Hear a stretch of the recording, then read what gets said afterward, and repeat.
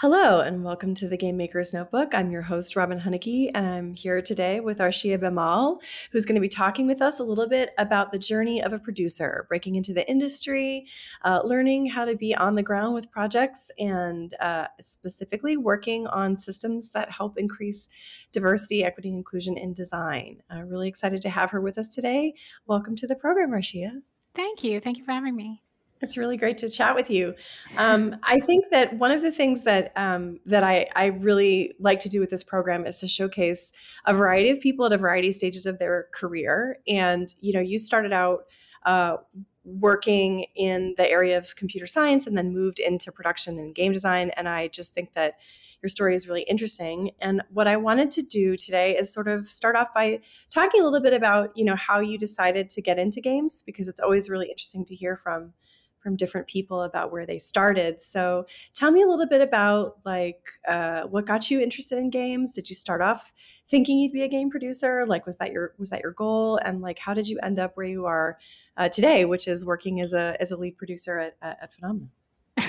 Yeah, for sure. I want to say it was a happy accident. I don't think I ever envisioned this was what I would be doing. I grew up in India, as you know, and at the time back home, games weren't really a thing.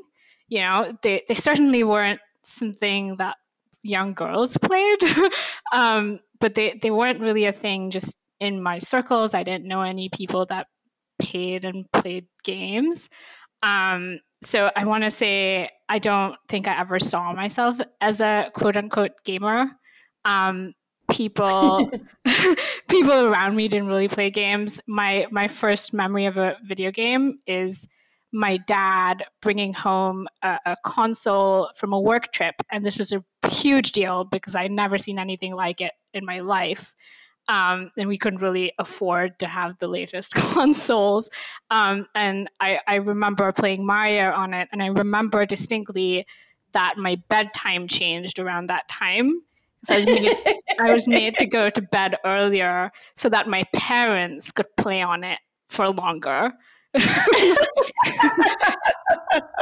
That was my first memory of a video game. But I still, I didn't really consider myself a huge gamer. And I always loved computer science. In school in India, you're kind of taught, you take computer science as a subject from a very young age. So we had it in school from all the way from first grade to 12th grade. That's amazing. Yeah. I realized that that's unique when I came here and spoke to more people, but it was pretty normal for me at the time. And I always really liked computer science, and I always loved it when we did anything visual. So I know we played with some early Flash tools in school, and I always loved that. But I don't think I ever considered games as a career, because it just didn't occur to me that humans made games. That just didn't. It didn't strike me. I just didn't question how games were made. I was just oh, that's a game, and I play it, and it didn't occur to me that people are behind them. Yeah, I had the same experience. I thought they were toys, that they came from Santa Claus or something. I just, they were built by elves in the North Pole. I had no idea. Yeah, it's really funny. There's some things that you just don't realize that humans are making, but obviously humans are making. But games are definitely one of those things for me. And then I kind of did the normal computer sciencey thing. I went to university. I got my bachelor's degree in computer science. I got a regular job in tech. And sort of 6 months into it, the company that I was working for, the division was getting furloughed. So I was oh, okay, I really don't like this job. I'm working 12-hour days. I'm exhausted and I'm really bored, and this isn't fun. So I stopped. I took a break, and I started just exploring by myself and saying, okay, if I want to do something for the rest of my life, it needs to be more fun than this. So I started taking online courses and did a bunch of visual programming courses and stuff like that. And then finally it was okay, I'm just going to apply it to a bunch of interactive media courses. And I got into USC CS Games. And decided, okay, I guess I have to do this. Took a student loan, packed my bags, and left my country. And that's kind of how I got into games. That's so amazing. So when you were applying, did you have a mental picture of what it would be like? Like, okay, I'll come to the United States and I'll be at USC and then I'll just make a video game, or what was your mental picture at that time of like what you were getting into essentially?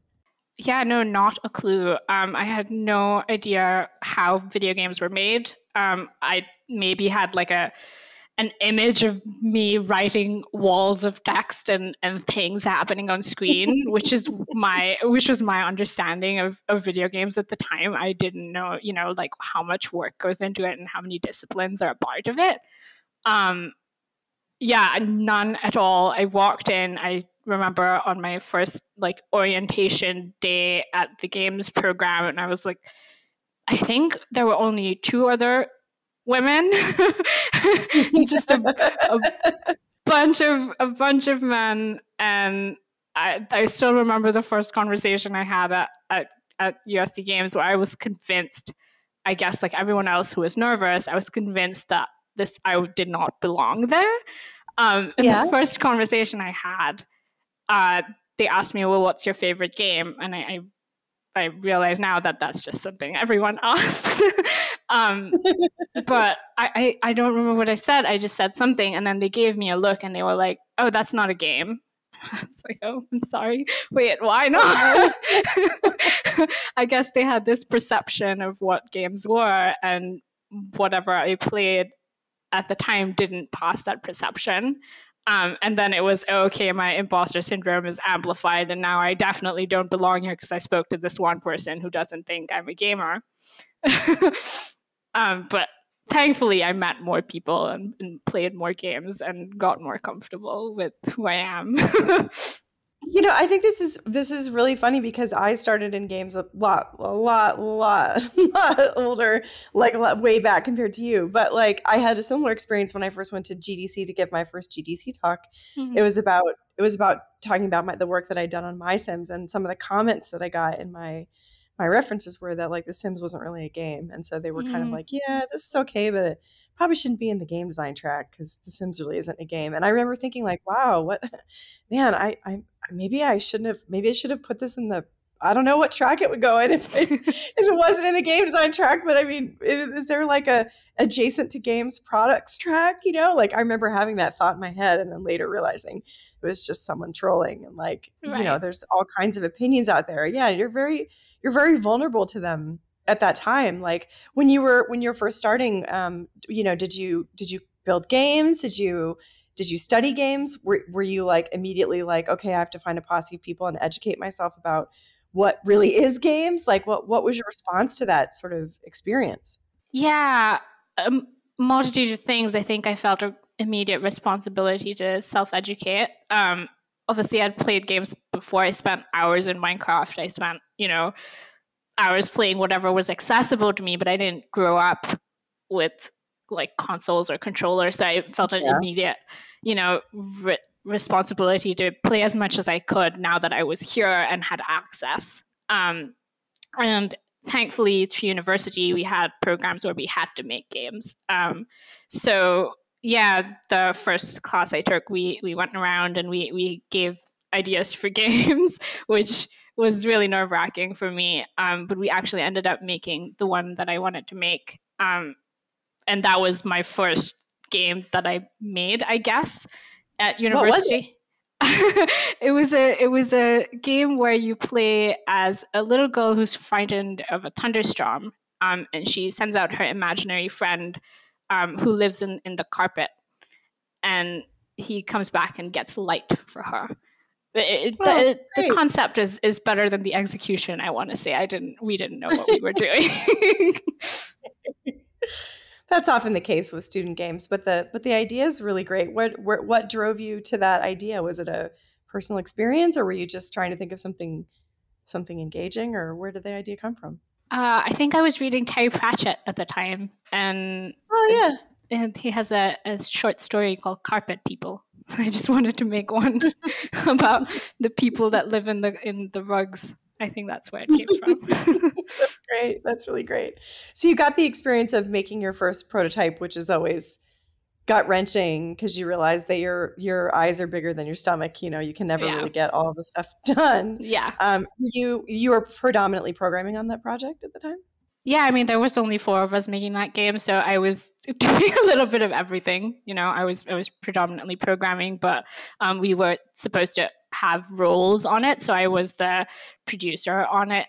And so I did a little bit of both. I did some sprint planning, and I didn't know what I was doing at the time, but sort of learning as I went. When you were sort of thinking about that first game, did you think like, wow, this is amazing, it's really happening? Or were you instead thinking like, wow, this is a lot harder than I expected? Can you recall the sort of the impression you had of the process? I think it was a lot harder than I expected, for sure. Not that I expected it to be easy. I think it was a lot for me as an immigrant. There was a lot of other challenges that I had to face. I was in a country where I didn't know anyone. I didn't have any family. We were working really hard. We were working like nights often. Didn't really have any friends. At the time, it's your first year in a new country. I think all of that contributed to it being just a lot harder than I expected. And then also, of course, the multidisciplinary nature of games that I was being introduced to slowly, working with artists and modelers and riggers and animators and all of these things that I was new to, just made me, I got thrown in the deep end, basically. I had to learn really quickly. Yeah. Did you have an advocate or someone at school that was like that you could go to talk to, or did you really just shoulder that burden on your own? I think each of us shouldered the burden on our own, I guess, if that makes sense. I think that's kind of the nature of it. You got thrown into grad school and you have to sink or swim. I think we each did it by ourselves.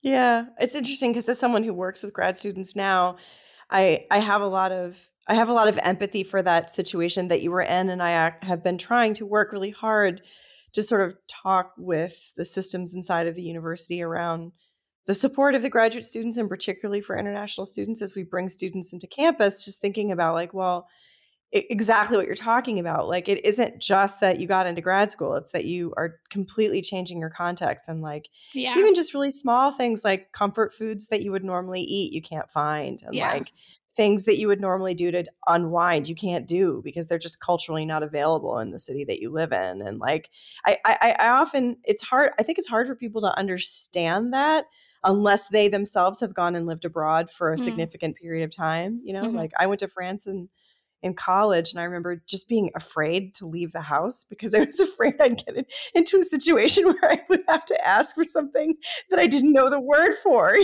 and then they would, it's not like the French were going to beat me or anything, it was just that they looked at you so nasty when you said French the wrong way. And I am not a really good speaker when it comes to French. Like I can mimic people's accents and I can do some of it, but then when it comes to really speaking proficiently, I'm especially bad with the past tense, the passé composé, which is like the far past tense, which you use a lot more than you would expect in speaking. And I felt really anxious all the time. Like I can remember thinking like, I'd love to go downtown and do X, and then just like, oh, I should just walk because if I try to take a cab, the guy will be mean to me. I just don't want to deal with it, Yeah. And I think people who haven't even tried to do something like that have a hard time imagining it. What did you miss the most about home when you were first in LA? Oh, so many things. I mean, there was so much of a culture shock. It was very, unnerving. I think even just coming from a poorer economy, the thing you do constantly is convert in your head. So I was constantly converting from dollars to rupees and being like, oh, that's really expensive. Oh, that's really expensive. Oh, that's really expensive. And then you have to kind of get used to not doing that. But what else? I mean, I obviously missed the food. I missed, I guess, being comfortable, I guess.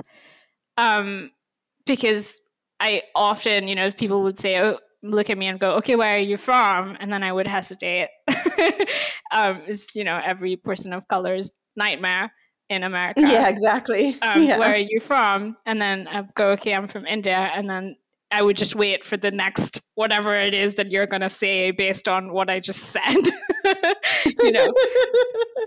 Which may be like where in India, or maybe, oh, wow, or some awkward question about India. Oh, it could be anything from, oh, I love Indian food, to, oh, you speak really good English. Congratulations, which I have heard that one before.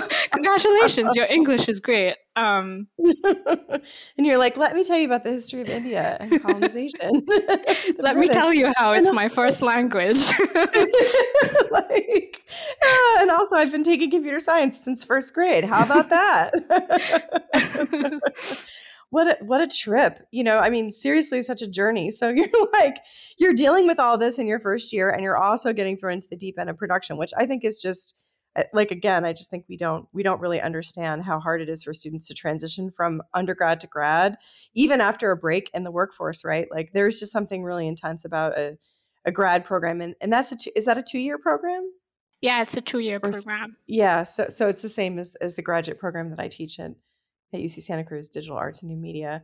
And a 2-year program, right? You get there and then you have like a quarter to adjust before, or a semester to adjust before you have to really start thinking about, how am I going to leverage my time here and make this a valuable thing? I've taken out a loan and I really need to generate some kind of prospect before I finish so that I can figure out where I'm going to be living. And, there's so much pressure even in the first few months. In my experience. Was your experience the same? Yeah, I think that what you just said, that was one of the hardest things, I have taken a loan and now I need to find a job, otherwise I'm done for, and as an immigrant, you only have a certain amount of time to get a job. You can't even really support yourself through university because you're not really allowed to take on any jobs outside of campus. So you're only allowed on-campus jobs, and at USC, there are very few and lots of people applying for them. And then after that, after you graduate, you have about 60 days to find employment. So before you get booted out the country. Wow. So it becomes really intense because those are just high stakes, right?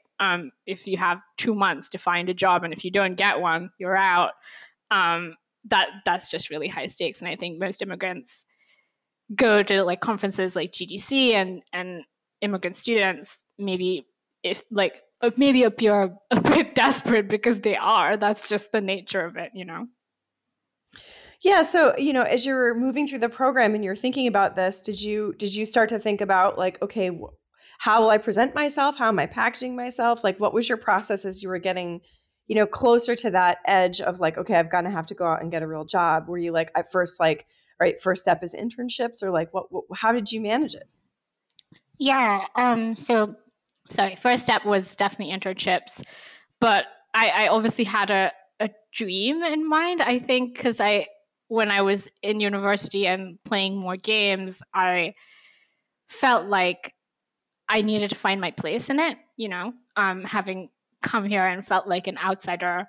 But I felt like I found my place in them when I played. It's a very distinct moment for me when I felt like I found it, was when I played Brothers, A Tale of Two Sons. Yeah, I love that game. Yeah, I've only played it once. Never play it again because my heart can't take it. But it sort of made me realize that games are powerful tools for storytelling, and that's always what I wanted to achieve. So I always had that at the back of my mind, but obviously, because I was under so much pressure, at that point I was just applying to everything, and that's kind of what I recommend to everyone at that point, is just apply to everything, because all the experience is good experience at that point, which is what I did. So at the end of my first year, I applied to a bunch of internships, was lucky enough to be an engineering intern at Zynga, and then that helped me through my second year, the experience and exposure that I got there. What did you do at Zynga? So I was on the engineering intern team. I was in the Match 3 division in San Diego, and I worked on the Wizard of Oz game that was going on at the time. So I was working on their live ops events team, and I think now that it's out, I can say it. I was also working on the Match 3 Willy Wonka game at the time. And was your experience when you were there like, okay, this is real game development, like I'm finally in a game team, or did it feel like this is more like software, or there's that whole thing of like mobile games aren't really games, like that's actually one of the things that we've had in the industry so much, like was it like that as well? A little bit. I want to say that it didn't feel like a game team to me because it's a big company, not necessarily because it was a mobile game. I think see. Yeah. because I was an intern at a really big company, I didn't really get to see all of the wheels turning. I was just given things to do and had to achieve them within certain time frames. But I think Funomena was where I really got to work on all aspects of games in a professional environment. Well, so yeah, let's talk a little bit about that, how that happened. So you finished your internship at Zynga, and then you went back to school and you finished and graduated. And I believe, and this will actually be educational to me, because I believe you came across my desk through an advocate of yours, but you had also been, the AIAS had you as a scholarship winner, correct? At DICE, is that correct? That's right. Okay, so how did that happen? That's right. So the head of the USC games program, Mike Saida, the computer science side, told me, hey, you should apply for this scholarship. I think you'd be really good for it, because I was doing I was leading a lot of projects at school at the time. So I said, oh, okay, this looks great, and applied to it. So yeah, I was lucky enough to be an AIS Women in Games scholar in 2017. I was lucky enough to meet everyone and come to DICE and meet everyone. And that's where I met Noah, who introduced me to you, Robin. And I was still a programmer at the time, but I think he met me. He had a conversation with me, and he said, I think you're a producer.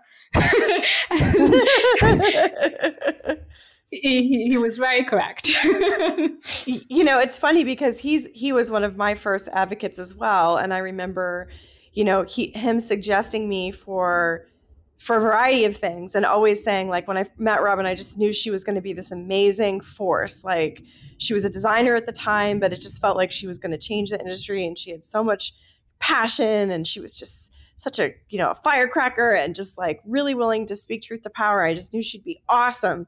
And to this day, like, just so many great things have come from Noah's introductions and sponsorships. So, this is, I guess, a group shout out to Noah Falstein, one of the true OGs and like really serious advocates for women in our industry. Just a fantastic person, and also worked on so many cool games. So then we met, and I think I was immediately like, well, okay, this is great. We really need production capacity at Funomena, and Funomena's mission was to hire young people who wouldn't normally necessarily break in at that level, and just be like, all right, let's bring you onto the team. Talk a little bit about what your first projects were. Yeah. When I first joined Funomena, I actually interviewed as a programmer, and then I guess you all also saw what Noah saw and said, I think we're going to interview you again as a producer. And my first project at Funomena was Stickies, which is super fun, which is on Mixer Interactive, and we're making a game for streaming, which is, just a whole new world. We've never done anything like that before. And we were a small team of 4, and it was very scrappy. It was so much fun to design that. We were doing lots of quick prototypes and testing it live with actual players, and running a stream and streaming every day. There was so much going on. It was wild. Yeah, and in that project, I think what I love about what it symbolizes for me as a as a project is that we had like a really nice relationship with Microsoft. They supported us in doing all this prototyping, but then specifically it was like a bleeding edge game design for a technology that was still in play, and there were so many moving parts, and the creativity really was kind of throughout the whole project, right? It wasn't just on the tech side, it was also on the design side. And even just like we set up a streaming room at the office and like had, did games and talk with people and stuff. And even our interns were able to participate. Like Kian was in there. Like we had so many fun ways of involving people in the project. Talking about it makes me miss being physically in the office, which I suppose at some point soon we'll be able to get back into a physical space. But as you continued to work on the project, it became, I think, very clear to everyone in leadership that you were going to become a leader inside the company. And I think at that point, it was like, that was when we started having conversations. Okay, like we have to promote Arshea, we have to give her more authority, and we also have to start involving her in some of the studio processes, because it just feels like she's going to be able to really take on a lot more than just the one project. And as we continued to sort of develop the relationship with you, I think what I really, really enjoyed about your creativity was that it wasn't just limited to like the implementation of the game. Like you thought a lot about the processes behind the game. So like when you were working on Stickies, like what were some of the things that you wanted to work on as a producer in that space, like specifically around like dealing with an audience and like being on a platform that was maybe more casual than a typical console? Yeah, a lot of things. I think as a person of color who had, sort of crippling social anxiety when I came in on I don't know if you knew this, but I had a fear of microphones. I don't know if this is a real phobia, but I was really scared. No, I did not know that. No. I don't know if it's a real legitimate phobia, but I genuinely was scared of microphones, and I was scared of my voice being amplified. And then they were like, "Oh, you're going to be streaming." I was like, "Oh, great. Fantastic." So yeah, there was a lot of things. I think a lot of me being on that platform was realizing how few people there were like us doing that specific thing, Yeah. So that was a lot of what I thought about, is how can we include more people in it? And a lot of the processes that I helped make was along those lines. Like, how can we have more user-generated content? How can we make it really easy for people to submit art, to submit their own prompts? How can we have conversations about things in a funny way that people will remember? It became more about making memories online and building a kind community of people that was unique, that I don't think there was a lot of on streaming platforms at the time. Yeah, why don't you describe kind of the end result of that process? Like, what did Stickies end up becoming? Like, what was the game design, and how did it kind of resolve? Because at the beginning, it was just like, make a game that 1,000 people can play together at once, right? That was kind of the prompt. And then we did a bunch of prototypes, and Stickies ended up being the thing that stuck. So like, talk a little bit about that. Yeah, so I think the initial request was that we find out what the boundaries of the platform were. So that's why we did 4 prototypes, is we were trying to figure out what works and what doesn't work. And we were streaming those sort of back to back and testing them with real players.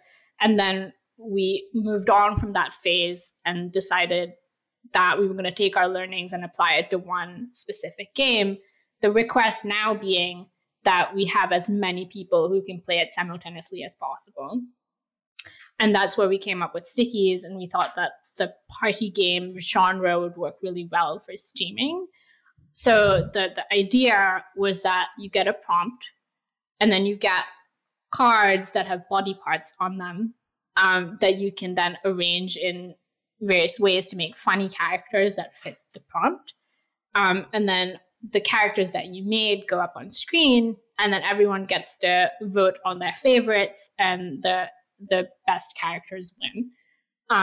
That was the initial concept, and we started making that more involved by adding, leaderboards and few ways for people to submit content. We started reaching out to individual streamers and seeing what their style was, what their requests were for the game, and how we could customize a game made for streaming for streamers.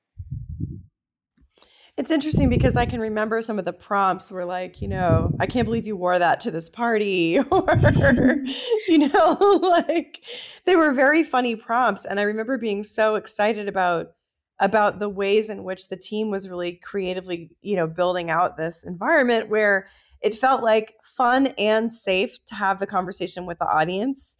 But it left room for streamers to sort of take the jokes and the content in a variety of different ways. And I remember thinking at the time, like, wow, this could be a whole genre of games that, like, you don't always want to be playing a really long, involved, like, shooter or narrative game with your audience. And this would be a way for the streamers themselves, the content creators, to have their own kind of flavor, which I thought was just it was an interesting approach. And, like, obviously we know what happened with Mixer, so we don't have to worry, too much about defending Stickies beyond the fact that it was a super fun prototype. But, like, I feel like your initial instincts on that project then led to some other systems and sort of thoughts as we worked on a lot of other things. While most of those things are still under NDA, I think it's possible for you to sort of talk a little bit about what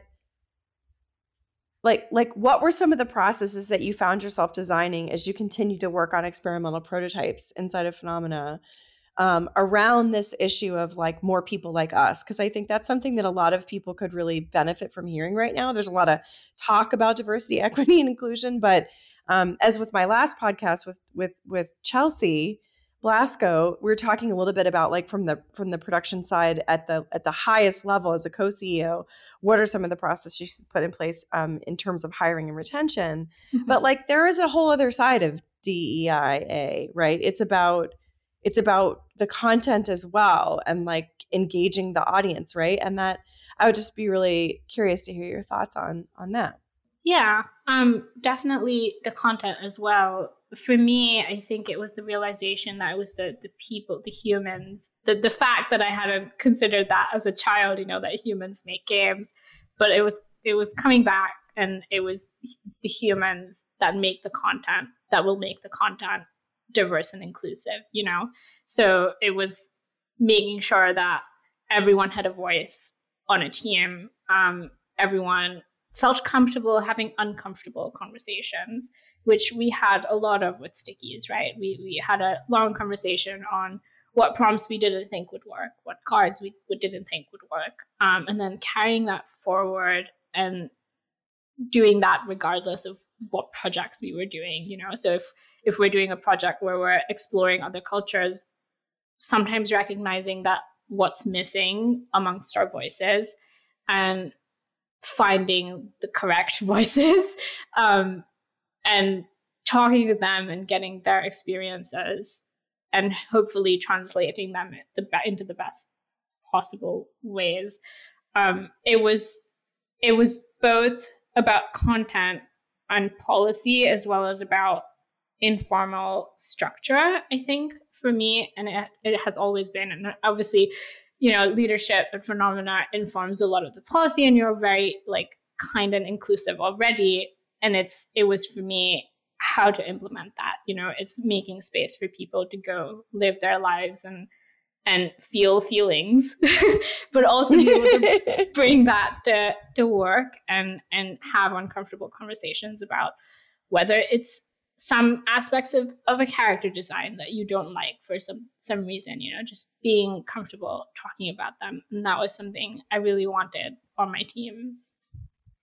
Yeah, I actually think that, like, I've had this experience repeatedly with new hires where there'll be a moment where something will come up and they'll say, like, I'm, for example, like, I'm not comfortable with you referencing this particular work of art or movie because it's, like, kind of culturally appropriating these things would be an example, right? Like, this is, like, I really felt that was, like, that particular movie, like, comes from this tradition, but it was kind of whitewashed out of the final thing. And it just makes me feel, like, invisibilized and unseen and, like, erased So could we please not use it in the pitch materials? Is like, that's a conversation I've had at the company. Or, I know that's a funny joke, but it actually kind of reads to me as like slightly inappropriate on a gender level or on a race level. And like, I know you don't mean it that way, but like, I'm worried that it would be taken that way. And then,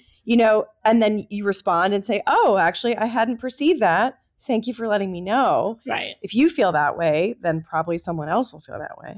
And so let's not use it. Let's do something else. And then the response being, wow, thank you for saying that. And I always just feel so bad that the response is thank you for saying that, because it just makes sense to me that if someone on the team is offended or just made vaguely uncomfortable, that means that it's probably going to happen again, because there's potentially millions of people accessing this content. And so in a sample set of 1 million, like, why run the risk? And then I wonder, like, yeah, I bet there are a lot of places where that conversation doesn't happen. And then they are running the risk. And then maybe they get those angry Twitter threads or, worse, Yeah. And so to me, it seems like it just makes business sense. But I think it's hard for people to really understand how central it is to the actual production. So like, how do you scaffold it into, say, a design meeting? Well, I think we eventually built an environment where people would just say what they thought, So I felt like we eventually built an environment where that was possible. I think even if I thought that there was something that was wrong, making a space for it if no one had come up yet, saying, okay, we're going to have a meeting about this and we're going to sit down and talk about it. And what we think. And sometimes maybe we're going really deep and we didn't need to, but it was important that we got it out there and we talked about it. That's kind of how I built it into the scaffolding of it, is to try and talk about the things that I could think of and hope that by leading by example, other people would do the same thing and say, okay, I'm uncomfortable about what this character, is coming across as. And maybe she's coming across as, too like hollow, competent female character, which is everything you see in media. And maybe she needs to have more depth and character, and we need to talk about what that should be. That's a conversation I've had as well, So a lot of it is making space for people to say what they think, and being uncomfortable became just a part of the process. And that was how change happens, right? It doesn't happen when you're comfortable. It happens when you're uncomfortable. Yeah, I think that's really interesting. And it strikes me that like you went from being someone who was so uncomfortable yourself and like even to the point of not wanting to have your own voice amplified. And then there you are making space for others to do that practice and to do it with intentionality and in a space that says, it's okay to disagree. Yeah. It's okay to have creative abrasion. I think a lot of people try to sort of make everything smooth all the time because that feels comfortable. But like you said, you can't grow. I mean, it's just like the exercise analogy is the one that people use the most, right? Like you're not, if you're not sore after working out, you probably didn't work out hard enough. Right, yeah. What have been some of the things that you learned over the last few years as you've been putting these practices into place that you think other producers who are in your situation, leading smaller projects where there's a lot of flexibility, or looking at, like, for example, a brand partnership where you're engaging with a universe that maybe you didn't create? Like, what are some of the things that they can put into practice in a sort of daily or weekly cadence that help make a safe space? Mm-hmm. I found the weekly retrospective thing very useful for that. I started earlier this year sort of changing the questions I was asking in that. So now I do what are you grateful for? What are you looking forward to? And what would you like to change? And those are the 3 questions I ask at the end of the week to everyone on my team. And I kind of leave it in open space. You don't have to answer. But it's a great way to bring forward what we can change in processes and also reflect on what we've been doing so far and whether that's working or not, because sometimes people think things that I don't know them until I ask. So that was definitely a huge piece of it, is making a meeting where we have a document where I've asked you 3 questions. What were you grateful for last week?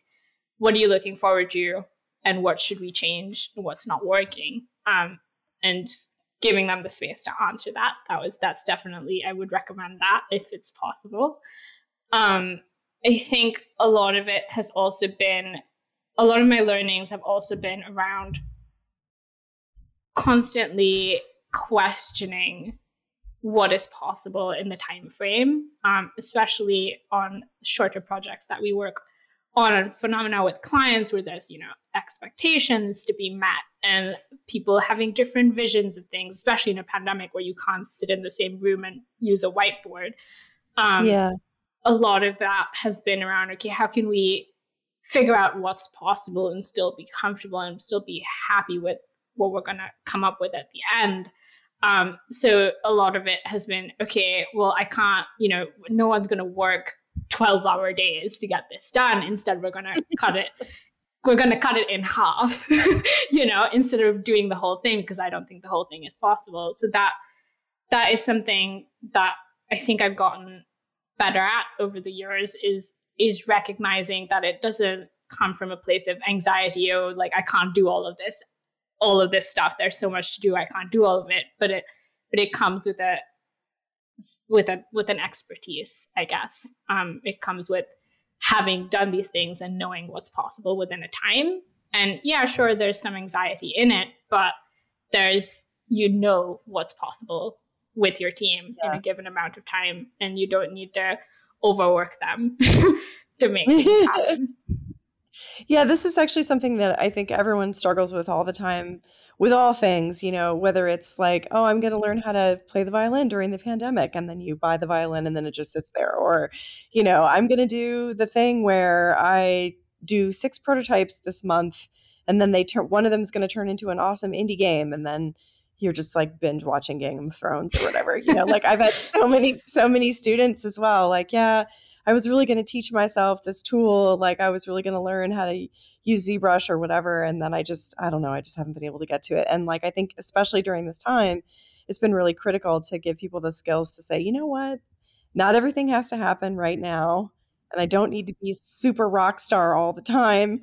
And to create that sense of stability and safety that like, it's okay if we're all doing a little bit less, like it's kind of that like Instagram isn't it? inspo post. Yeah. Just like, let's expect ourselves to do less, but to be able to be kind with ourselves about that. Mm-hmm.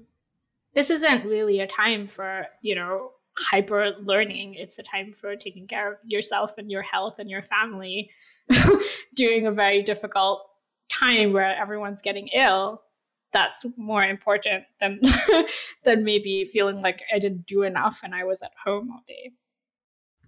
Yeah, I think this has been a real struggle for so many people. And I know in gaming and in game production in specific, it's like such an extra burden on the producer to have to manage the sort of psychological damage and the like motivational damage that COVID has created for creative people, right? I mean, we're already sensitive. Yeah. We're so sensitive. Like what have been some go-tos for you with your teams around taking care and making space for the necessary as opposed to the desired? Yeah, it's been a lot of reminding people to take breaks. It's reminding people to say, okay, I know you feel like this is really important for you to get this done by the end of the day, but you don't have to. Like nothing's gonna go crazy if you don't do it and you go and spend some time with your family. It's been definitely really challenging. I think producers end up being part therapists anyway. We end up reading people's faces these days. That's really hard because it's all over video call. But it's reminding people to take breaks, often leading by example. I want to say that often, like, I feel like, oh, wow, I'm exhausted. And then I'm going to take a break, but saying, okay, hey, everyone, I'm taking a break. Today has been really hard. I think if any of you need to do that, you should do it too. And I think, as producers, especially at Funomena, I've seen a lot of us do that. And I think that's just so important because it shows people that they can as well. Yeah, it makes me think a lot about, the way I felt when I was first working versus the way I feel now. And I can remember when I was first working thinking, like, much like you, like, I was in computer science and now I'm this weird game designer. Like, how did this happen? I also remember feeling overwhelmed by conversations, just the sheer volume of communication in a game team is so high. And as computer scientists, you're often just like kind of at your computer, like doing your thing. Like, Yeah. I was asking you to be present and to far from being a therapist, It's like in that environment, people don't want to talk about feelings. So it's really like, you're just like, okay, let's focus on the work. And to transition into design, on a large project and then into a design culture that was really formed. I guess, did you feel when you started at Funomena that there was like a specific culture of production? Because I feel like there kind of wasn't, but I realized that I've never asked you, like, what was it? What did you feel like you were building it as you went? What was that? Because it was just kind of there were very few people on the team that we considered full-time producers, I think, at that time. That's a good question. I think I want to say that maybe not a culture of production, but just the culture in general was very empathetic. And over the years, I feel like we have all slowly been building empathy into our processes. And so it has become a production practice and a production culture. And it was maybe just a culture before. And yeah, I don't think there was a culture when I came, but I think we have made it one over time. Yeah, it's interesting because I think that value of empathy, like, and the core mission statement for the company was sort of something like, we want people to be closer to their creativity and their power as creatives, like by playing our games or experiencing the things that we make. And then, really over time, just this notion that like, you can build a company with a diverse group of people, but that company has to also have space for diverse perspectives, and that those perspectives also have to be empowered to change the content, to change the output in a way that feels both reflective and also, empathetic, like that we're not just doing it because someone said we need to make this character, have more depth, for example, like that's kind of mechanical in some ways. But like, if you say, in order to be able to empathize with this character, she's really going to need to have her own issues and her own experiences. And so we should at least know that before we design them. I think that's really, it's a really interesting point. When you look forward to the next 5 years of your career, like, what are you thinking about in terms of developing, your skill sets? I mean, you've obviously overcome so many hurdles, and like really just like, I mean, putting yourself into these situations where you're really confronting the unknown and just doing something, so that you could have a life that you enjoyed and be working on something that you were motivated by. Like, what do you see as sort of some of your goals now as you've moved into leadership and like can start mentoring others and like bringing other people into the fold? Like, what are some of the things that you think, you'll be doing? Yeah, I would love, I think I've always wanted to be a teacher. And I would love to circle to that at some point. Like I would love to teach.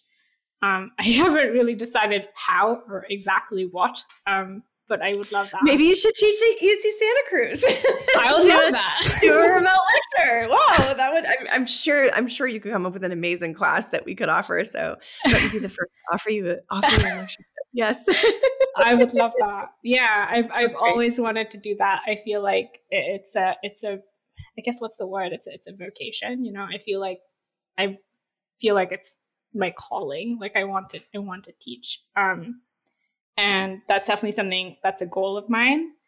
And I guess I want to make, this is a silly one, but I want to make a game about the ocean because I love the ocean. I want to make, well, I guess in general, I want to make meaningful games, and I want to keep doing that. And I want to make games that tell powerful stories, and touch people's lives in the same way that I guess Brothers did for me. You know, it's if I can change how someone feels in that day just by something that I helped make, that's pretty amazing, and I would want to do that. You know, I had an idea for a game about the ocean a long time ago that was really about giving everybody a sense of ownership over the ocean. I think one of the biggest problems with the ocean is that people don't really own it. It's a thing that we all need, but nobody really takes responsibility for it, because it's not land. And there's this really just, it's a very difficult thing. Like I've just finished reading,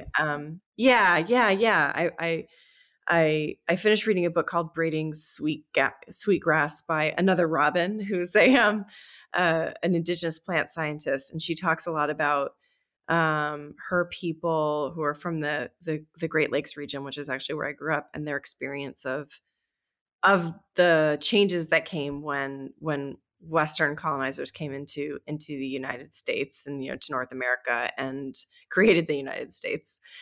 From what was land, and just the different ways of thinking about land and how people think about land. And what's so interesting about the ocean is that no one's really done this. It's like we have this notion of international waters, and then like there's a trash island somewhere in the middle of the ocean, and everyone knows it's happening. Like, oh, there are these horrible places where nothing in the ocean can breathe anymore, and it's just like these weird, creepy jellyfish for miles or whatever, Yeah. And that this is growing a little bit like Annihilation, the idea that there's just this place that's like slowly growing and taking over other places as oxygen is depleted and or added, depending on what you're looking at, whether it's freshwater or saltwater. And like just really interesting that no one cares about the ocean as a thing, and yet it's so central to all of our weather. And I think it's kind of weird. Like we don't really it's because we can't be in it, we don't think about it. It's like it might as well be Mars, Yeah. in some ways.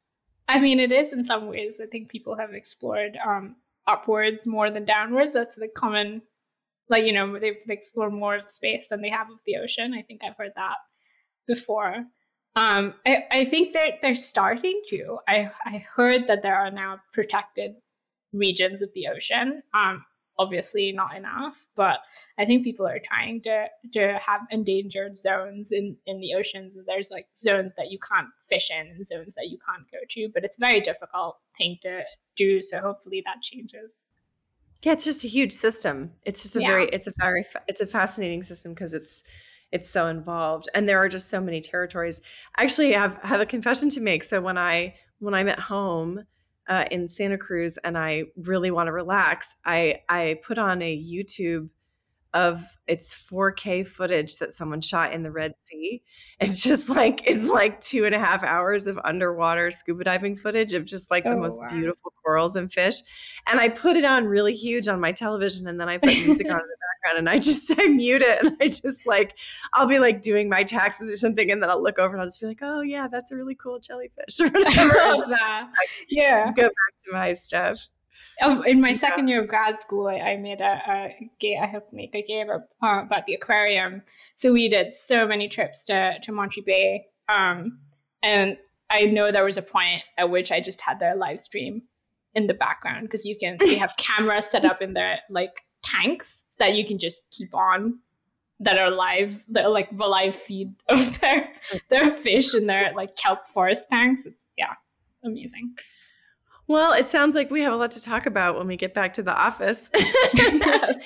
Your amazing undersea game, whatever that might be. I mean, I think that, one of the things that I really wanted to sort of showcase in this interview is just that, like, there is this really unique pathway into gaming through schools, and specifically for international students to come in and to make an impact, and to become the future leaders of the industry, but that it is also something that needs support, and I think back to that first year when you were, just making so many transitions and so many steps forward in this new pathway, and just like to encourage all the listeners to really think about like how they can become involved in the programs that are local to them and how they can better support people who have transitioned into industry from a variety of places around the world. And if you're working with a team that's international, to think a lot about accessibility and the ways in which you make assumptions about just all kinds of things in your company,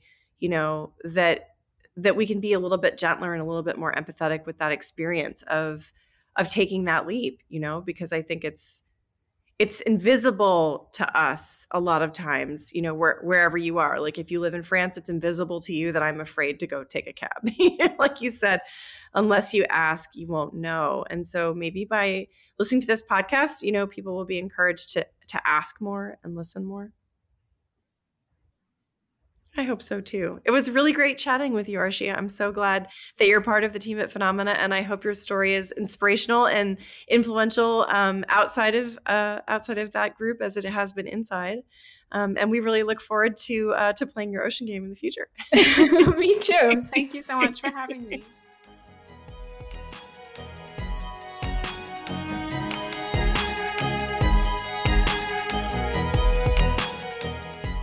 Thank you for joining us for the Game Maker's Notebook. For more information on the Academy of Interactive Arts and Sciences, our podcasts, and our other initiatives, please visit www.interactive.org.